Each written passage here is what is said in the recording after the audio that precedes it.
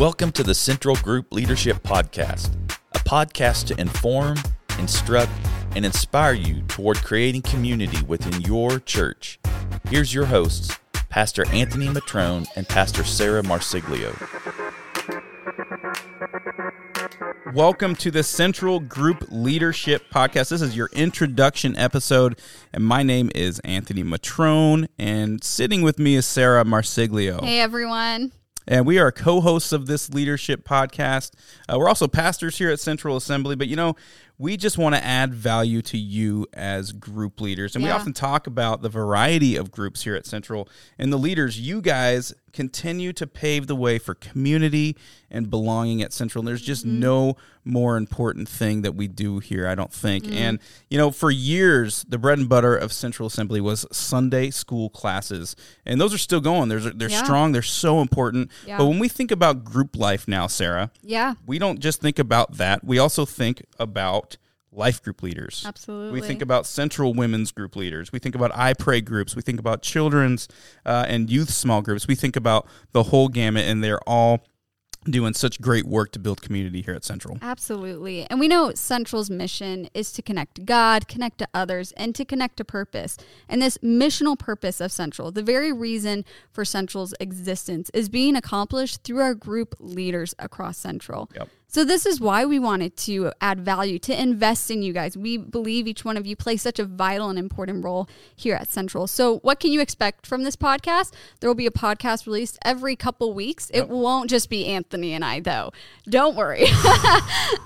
We're going to bring in experts on group leadership across the U.S. to share with you guys on a variety of topics. I mean, we're talking about how to create safety in your group, how to navigate different roles that surface, and how even just to cultivate a group in general. Yeah, basic things. So today, as we continue just chatting, Anthony and I, we're going to talk about why Central chose the group model. Why groups, right? Yeah. And really, it's a few things based on our values.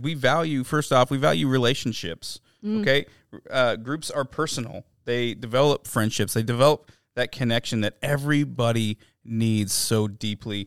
It gives us opportunity to encourage one another, right. and just not like this general encouragement that like we see somebody in the lobby at the church, but it really gives a chance to get to know one another. And you guys do such a good job of this, of just this specific caring for one another, and having this biblical community. It's not just about gathering, because we all have groups of friends that we just gather with, and that's awesome. We should all have that. But when I think about my group, it's more than just gathering. It's about connecting with one another in relationship with God, and all the things that come with that. Absolutely. And so, we value relationships. And if we value relationships, that indicates we value people. And people are unique. Very unique. Oh, my goodness. We're so unique. And so naturally, our group format looks so different. And there's so much variety because our groups are unique too then. Yeah, they are. People gather around. They have different needs. They have different desires. They have different seasons. And so if you're listening to this, you may be leading a Central Women group with a kind of purpose that's underlying what you're doing in the format of what you meet. But you also may be a tribe group leader, one of our youth leaders. And the way that you meet is also very different. And that comes out of the value of uniqueness. Yep. Right, Anthony? It does. And I wanted to kind of share this verse real quick, and it's a bit of a long verse, but we think it's really important. It kind of drives home this point.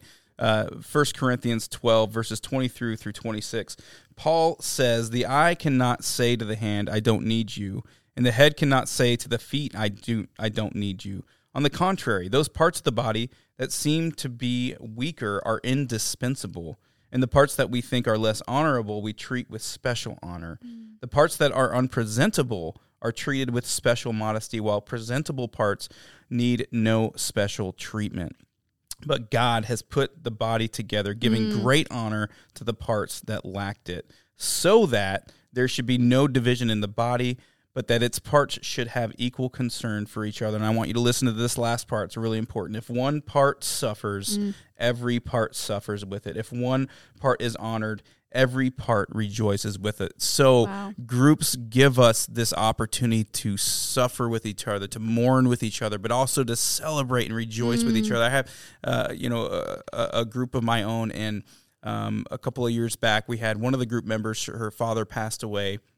We were just able to come around her, give her the support that she needed, everything she needed in that moment, just to come around her and be in relationship with her. And then, a couple years later, she is graduating from nursing school, Wow. and that same exact person, we're able to just rejoice with her and celebrate those things. So that's what living in community is all about. Right.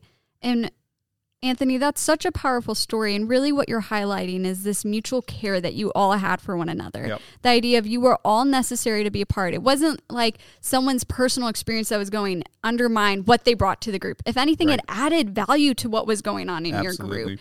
And so the idea of each person is unique and important and valuable to the group, but also each group looks different in the way that you met. So that's just so it's a great, powerful story. We'll go on to our third value that kind of goes with why we chose a group model, which is we value discipleship. And we better, right? I mean, we are a church, so we do value discipleship. But what does discipleship mean? Because I think a lot of people have a different maybe definition in their mind from this, but we kind of view it like this. Learning plus relating equals discipling. What does that mean, Sarah? Right. Well, this is really a result of the other values we mentioned. When we talk about relating, we value relationships, right? Yep. So engagement, conversation, sharing with one another, but we also value learning. And it can be learning from one another, learning by shared stories, engaging with biblical context, praying together, and that creates discipleship. But because we value uniqueness, that's going to look different group to group. I mean, we have I Pray groups, and the name kind of gives away a lot of their time is spent in prayer. So talk about that learning from one another, that engagement of spiritual practices. Yep. But they're sharing about their families and what they're praying about. Real community happening there, isn't there? There's some real relating happening, absolutely. And so the different groups, because we value people, because we value uniqueness, that's discipleship is going to look different group to group. And we've talked about this a lot with you guys, that, this is all about looking at the group that you have. And you may go through seasons. I know my group has gone through seasons where we've been really just studying the Word together. Other seasons where we're just doing a little bit more hanging out and just praying together.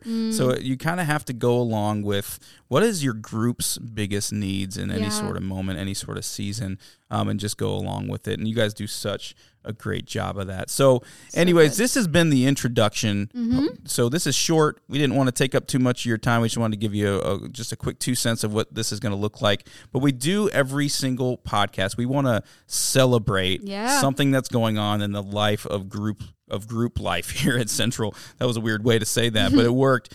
So today, who do we want to celebrate, Sarah? We want to celebrate all you leaders that are involved in Central Women groups. Yes. Our Central Women groups were launched in this past fall, and we saw 12 group leaders step up to the plate and guiding and leading the women of Central. Man, it's been powerful. I'm a part of one. I know I've been blessed. It's great. We're going over curriculum and topics and really just engaging and sharing with one another. And so, man, if you're a part of that group of paving the way for Central Women, we just want to celebrate what you're doing and also just thank you for paving the way. Yes, this is great. Well, we thank you for taking the time to listen to us. Again, we're going to be coming at you hopefully once every 2 weeks with just a variety of topics. It's not going to just be me and Sarah talking at you. We're going to have some real experts that you're going to learn from, that we're going to learn from. We're going to be able to do it together. We love you guys. We so appreciate you. God bless you. We'll see you next time.